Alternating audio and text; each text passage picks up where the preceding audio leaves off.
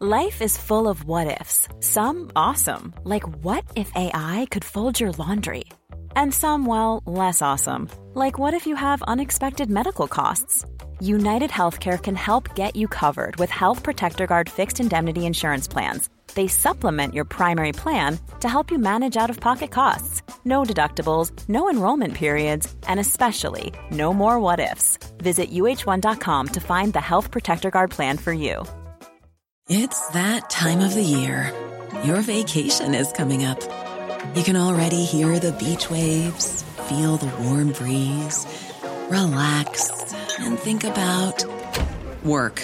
You really, really want it all to work out while you're away. Monday.com gives you and the team that peace of mind. When all work is on one platform and everyone's in sync, things just flow. Wherever you are, tap the banner to go to Monday.com.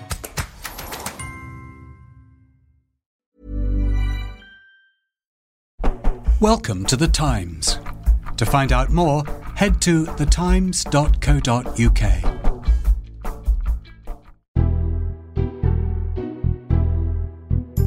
Welcome to this edition of the Times Opinion podcast, and we're having a budget George Osborne special today. In a little while I'll be speaking to Janice Turner about George Osborne the man, but we're going to kick off with Richard Fletcher, the Times' business editor, and Philip Aldrich, our economics editor, to talk about the big picture of where the British economy is. Thank you for joining me, gentlemen, and we are recording this before George Osborne has actually got up to speak, so there'll be some people listening to this podcast later in the week who will know more about this budget than we do. But Phil, if I can start with you, the Tories' principal re-election boast is that the UK economy is growing faster than almost any other economy in the Western world. I think the economy is now 8% larger than it was when George Osborne inherited it. How much can he claim credit for that, and how much do we say it's the oil price and natural bounce back? It's a hard one to actually quantify, but there are definitely things that Osborne has done which have helped to drive growth, and sort of principal among them has been his efforts to reduce corporation tax and to help inspire businesses to create jobs and to invest in the economy. We've got since the pre-crisis peak, the economy is 3.4% bigger. Obviously, since 2010, when the coalition came to power, it's 8% larger.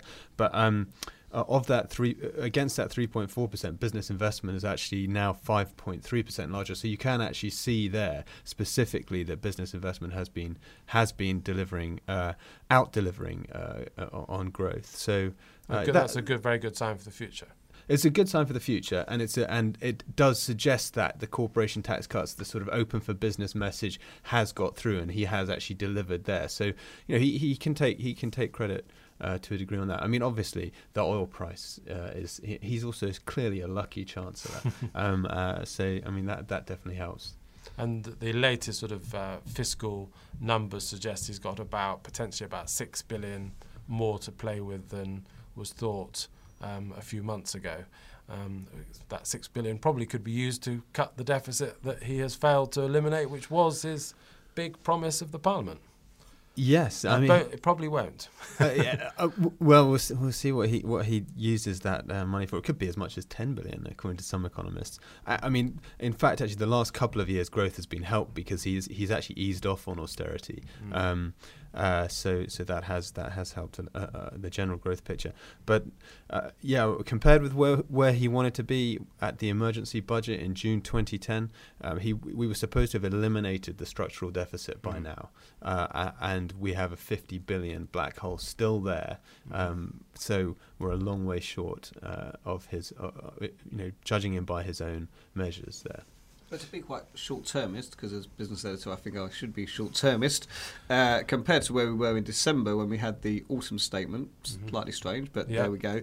He's going to revise up, or has revised up, depending when you're listening to this podcast. He's going to revise up his GDP forecast, no doubt. He's going to push down the inflation forecast, and as a consequence of that, the borrowing estimates are likely to be revised down. So we are a lot better than we were 3 months ago, which I know is a very short-termist point of view, but he is in a better place than he was. And that's not a bad budget to go into X weeks before an election. Fair enough, but just to play devil's advocate, Richard Fletcher, we have a deficit. Structural deficit, Phil has reminded us, is 50 billion. Overall borrowing, 80 to 90 billion pounds. This is one of the greatest level of borrowing in British political history, and yet none of the political parties, George Osborne included, is actually telling us in any detailed way how they're going to get rid of this deficit. The public finances are some of the worst in the European Union. France, supposedly a basket case, has a smaller deficit than ours. The public finances remain worrisome, don't they?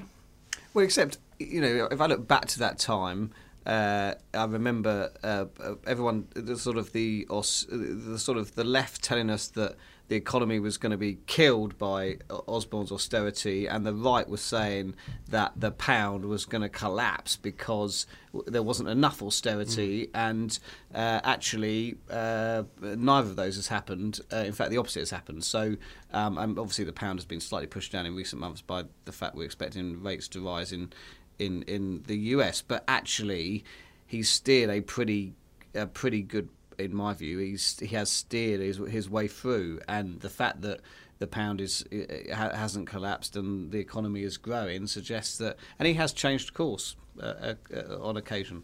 And is he a Keynesian chancellor, Phil? He is borrowing this huge amount of money. He paints himself as chancellor of austerity, but would Ed Balls or Alistair Darling have actually been that different? Well, I was just looking at some numbers actually, and he has delivered 27. He will have delivered 27 billion pounds more savings, austerity than Alistair Darling outlined in March 2010.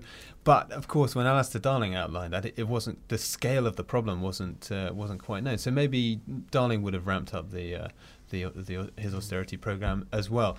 Is he a Keynesian chancellor? I mean, the austerity program we've had so far is the Institute for Fiscal Studies has done an analysis of 32 other countries. We're having the seventh largest austerity program of those 32, but we started with the fourth largest deficit. I mean, Greece and Ireland and Iceland were ahead of us.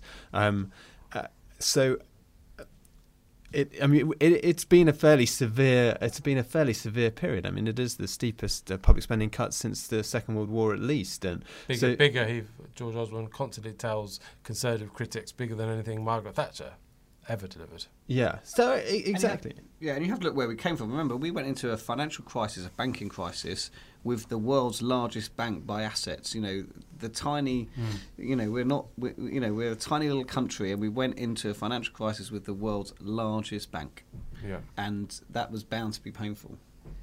Yeah, it was an extremely difficult. I mean, financial services in general have hammered the economy. The financial service sector was it was about 10% of the economy, and it's shrunk back down to 6% because the industry has suffered so badly. And as a result, getting the rest of the economy motoring to replace that missed growth is pretty tough. Is he Keynesian? I wouldn't call him Keynesian. Semi-Keynesian. But he does enjoy appearing in a hard hat and a high vis jacket, which maybe that's the measure. Closest, maybe that's the measure these days of.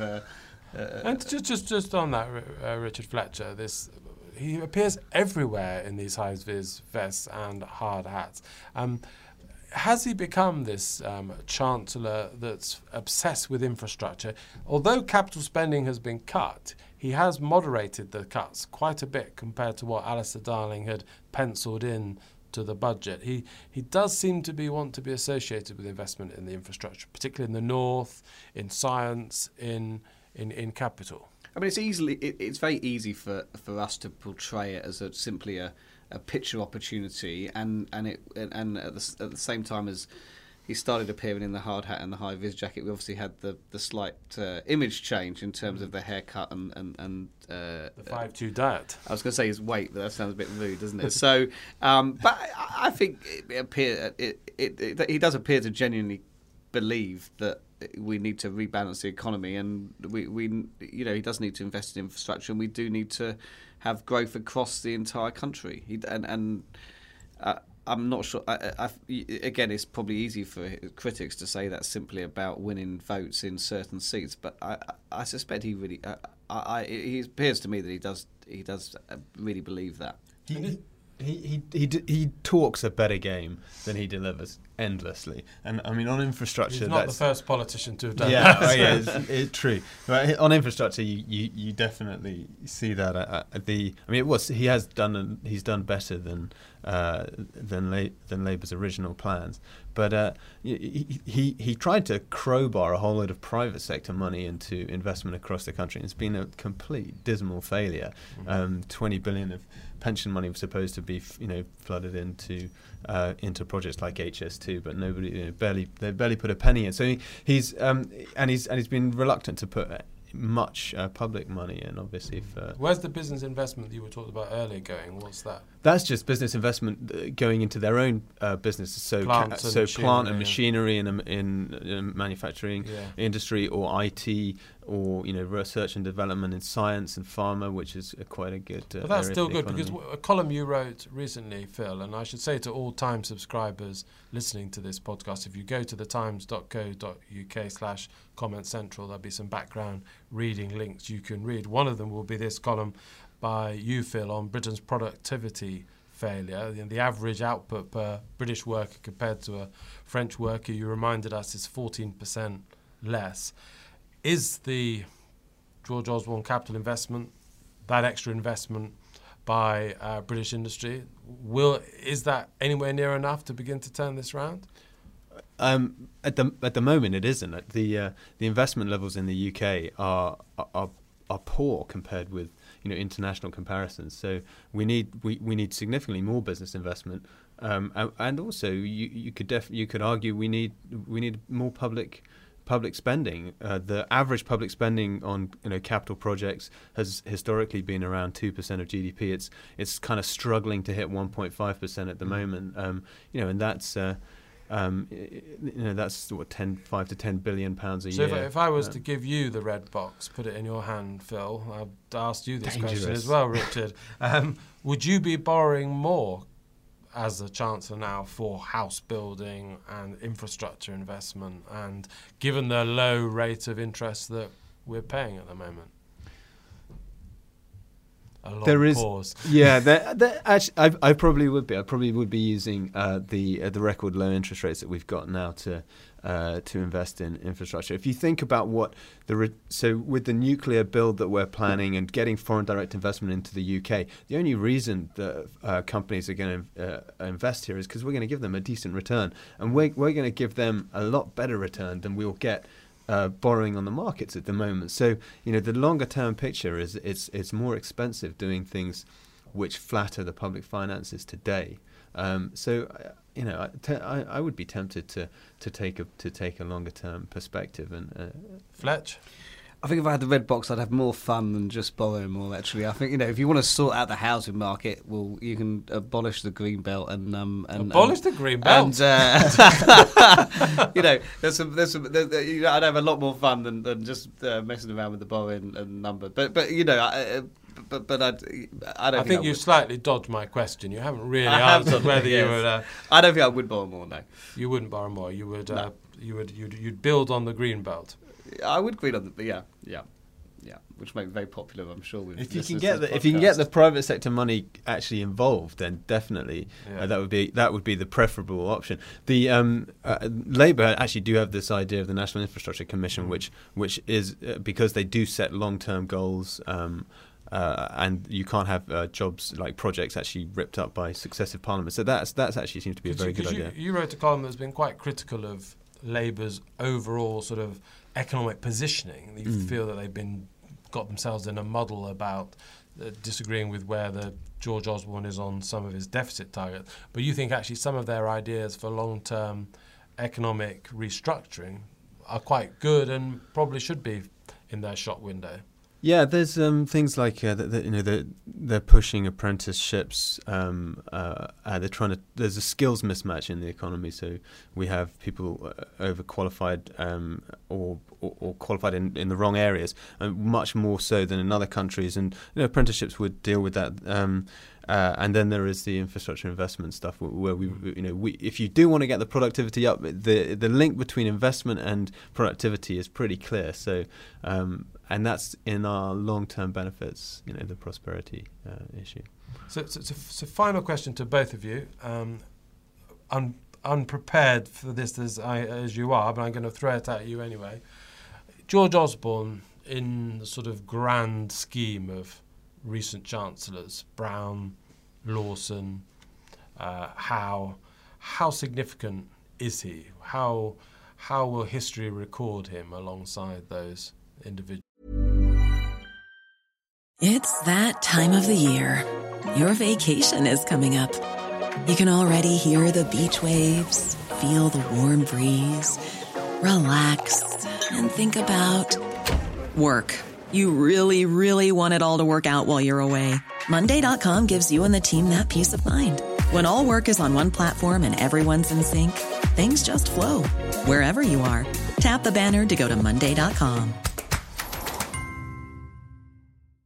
Hi, I'm Jane Garvey. And I'm Fee Glover. Off Air with Jane and Fee is going live. We are taking to the stage at the amazing Crucible Theatre in Sheffield on Friday, the 31st of May. It'll be a night full of surprises. We'll have a special guest, we'll involve you in the audience, and we'll embarrass ourselves. You really won't want to miss it. Well, the surprise is we don't yet know what's in it, so it genuinely is a night of surprises. Well, you've surprised me already. It's not just us. Our live show is part of an exciting new podcast festival called Crosswires, which is taking place in some really amazing venues across Sheffield from the 31st of May to the 2nd of June. So other podcasters that you'll be able to see include Katie Price, Catherine Ryan, Romesh Ranganathan and the original Adam Buxton. But there's also a whole host of free fringe events, family shows, surprise acts and after parties that Jane and I haven't yet been invited to. I'm sure it's only a matter of time. Head to crosswires.live for tickets and more information.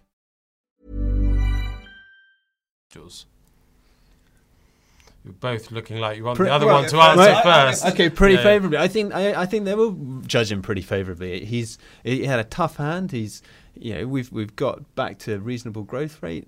He has actually changed these with the reform the economy with the corporation tax cuts. He's really helped get business. The open for business agenda has been working this. So you get the sense that he wishes he could have been loads more radical, but he within the confines of a coalition government, I think he'll be judged as a pretty useful chancellor. And if the Tories come back, he could only be halfway through his time as chancellor. Well, if that's a scary thought for some listeners. Yeah. Will he actually continue with it all? We'll see. Richard? I would have liked him to have been more radical, and some of the the issues he discussed when he was in opposition. Some of them I fundamentally disagreed with. The idea of moving where you taxed interest, but I disagreed with him on. But at least he was being radical. He has spoken both in opposition and whilst in power about sorting out the fact we have national insurance and income tax, which we have to at some stage we have to tackle that. He hasn't done tax simplification at all. No, exactly, which I would have loved to have seen him done. A column from Ed Conway in Tuesday's newspaper did just talk about the sheer number of small measures he's constantly sort of announcing. And that's the rabbit out of the hat. The one thing we will definitely see is he will end with a measure tomorrow. He'll pull a measure out of the hat. The last few sentences will be the big measure, the only one that hasn't been leaked ahead of the budget. And he, that kind of, there's always that slight political. He's quite a political chancellor as well as rather than being completely focused on being a chancellor. And tomorrow will be as much of a political broadcast as a budget, and it may not be the last budget this year because we may have another emergency budget. Certainly if we have a change of government, we would. We almost certainly will, yeah. And neither of you are going to make a prediction of what that rabbit might be. If you that rabbit out of the hat. Could it be a 1p off income tax? Okay, you heard it here first. Or, I mean, the national insurance equalisation of the thresholds. I think that seems to appeal because still got to get cross-party approval for this. Yeah, this is not a Tory budget still. It is. Yeah. Danny Alexander and Nick Clegg have to sign it off. Well, one thing we will get a cut in beer duty. There will be some real political. We will have some quite political pork barrel politics. I think we can definitely agree on that, and there's a good note of unity to end. Philip Aldrich, Richard Fletcher, thank you very much, and good luck. The next 24, 48 hours must be about some of the busiest of your working lives in journalism. Good luck. What about George Osborne, the private man, the personality? Well, last December for the Times magazine, my fellow columnist Janice Turner spent a couple of days with George Osborne and wrote a fascinating profile of him. Janice, you imply that George Osborne becomes a harder person as soon as he goes on the record, but you spent quite a bit of time with him in private conversation. Yes. How did you find him? Well, when you say harder, I think that above anybody I've ever met, there is a difference between the on-the-record self and the off-the-record self. I've never really interviewed anybody of any sort, actor or whatever, who has such a distinction. I'm not sure it's necessarily harder. It's more that he is such a tactician and such a clever person that when he's on the record, he is so triangulating everything he says against any possible perception of it as being that might go against him. Whereas in private, when he's relaxed, when he's had a glass of wine, he's incredibly amusing and indiscreet and gossipy. But he's not the sort of person that you would expect, really. There is such a difference between the two people. And it's such a shame in a way for him that he will not allow that private self to come out. But then I guess being the tactician, as I mentioned, he's worried how it will be perceived. Yeah, because famously he was booed at the Paralympic Games in front of his children as well. His children were there that night, which he has talked to you, I think, about as being quite unpleasant. Do you think he wants to be liked? And if he does want to be liked, wouldn't it be well advised to allow some of this private personality to shine through? Well, I don't know whether he wants to be liked, because I imagine that he is liked by a lot of people. I think he has a lot of friends. But the question is, he wants to be elected probably as Prime Minister. Yeah. And I think that he's trying to be liked. And I'm sure that this 2 days that I was allowed to spend with him, which was, a lot of off-the-record stuff and a lot of meals and hanging out with his team, is part of that.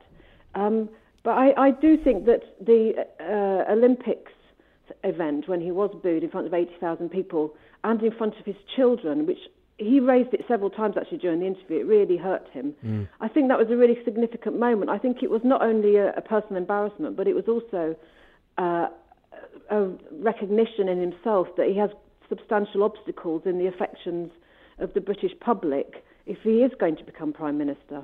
Shouldn't he have known that standing up in front of a massive crowd 2 years into some of the deepest cuts in public spending ever, shouldn't he have known that he might have been booed in the way that he was? Doesn't that sort of raise questions about his sort of self-awareness? Yes, I guess that he thought that there was so much goodwill washing around at that time. Yeah, that he London would, 2012, that's great. Yeah, that he would be sort of, people would forget these narrow things. But there is something about him in particular which is unpleasant in the public perception. I think he's probably, maybe Michael Gove got there a bit, but among people who are not that political, he is the most loathed, just by a default mode, almost a visceral response to him. And I think that is a difficult thing to overcome. And it's almost, I think, about how he looks. I mean, it's as much as Ed Miliband is a victim of his face, and that Ed Miliband's face in repose always looks kind of goofy.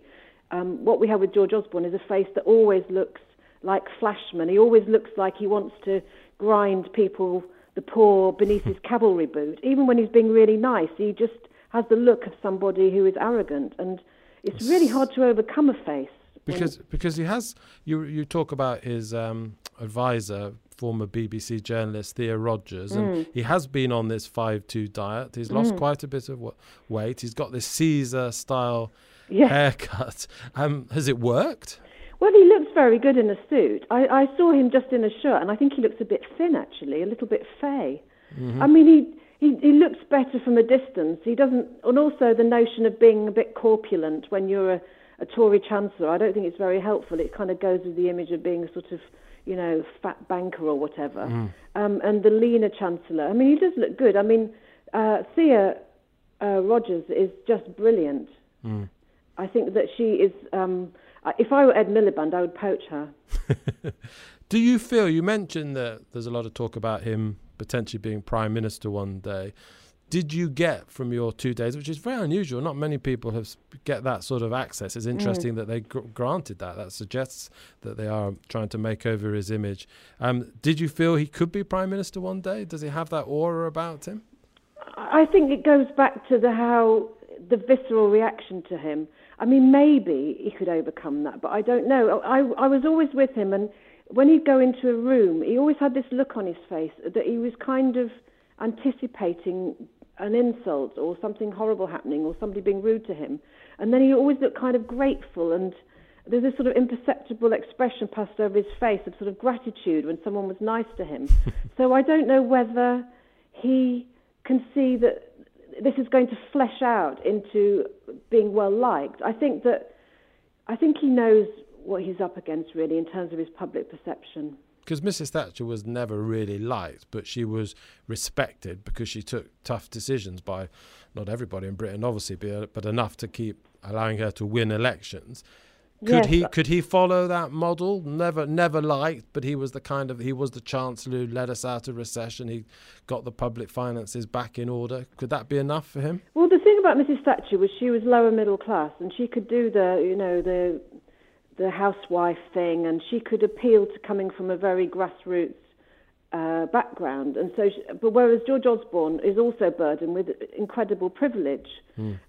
So my criticism of him as a sort of person would be, I absolutely don't get the sense he has any empathy with the weak at all. Because you asked him very directly about that in that interview. How did he react when you compared? You said David Cameron obviously had his son Ivan severely disabled, which gave David Cameron a very stark experience of the National Health Service and disadvantage. And you basically told George Osborne he'd had nothing like that, and how could he understand the impact of his policies? Yes, and he admitted that. He admitted that he's had a very gilded childhood, lovely family, lovely parents. Went to a great school, always lots of friends. He's had nothing really untoward has ever happened to him.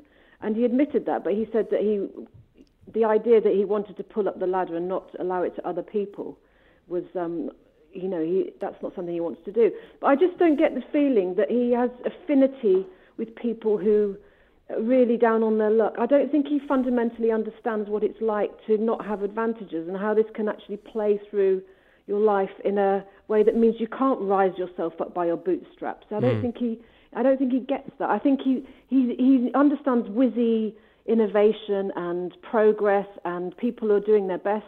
That's where he aligns himself. But I don't think the weak really come into his kind of purview, really. Because you describe him in the interview as a sort of a Londoner. You say he's a quintessential Londoner, which I suppose fits with that idea of the dynamic capital city. But you also said, there's some things that did seem to surprise you about him. You talked about how he loathed the House of Lords and was venomous towards the tax-avoiding super rich.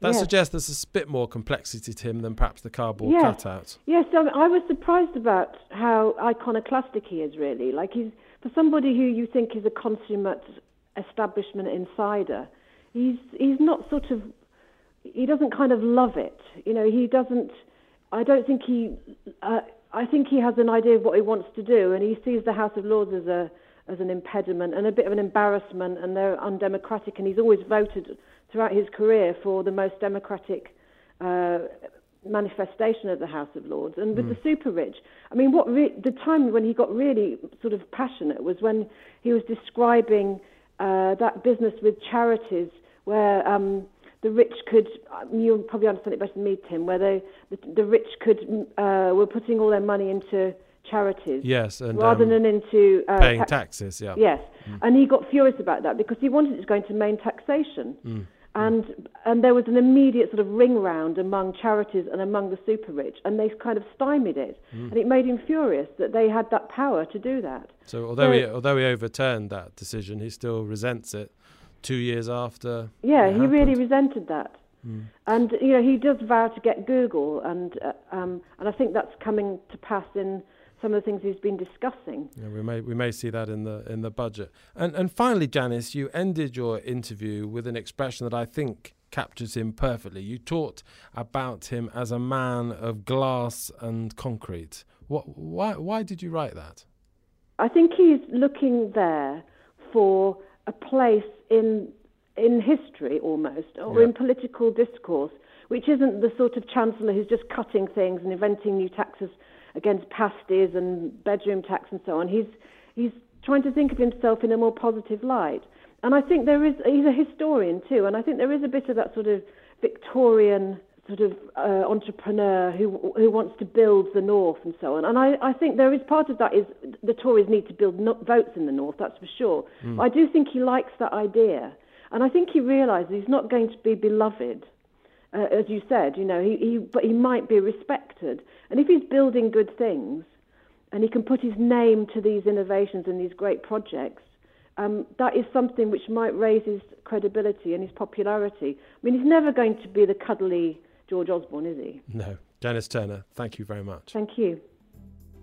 So on that note from Janice, we end today's podcast. Thank you to Janice Turner, Philip Aldrich and Richard Fletcher earlier for their contributions. Thank you to Charlie Jones, my producer for this podcast. Most of all, thank you to you for listening. Until next week, goodbye.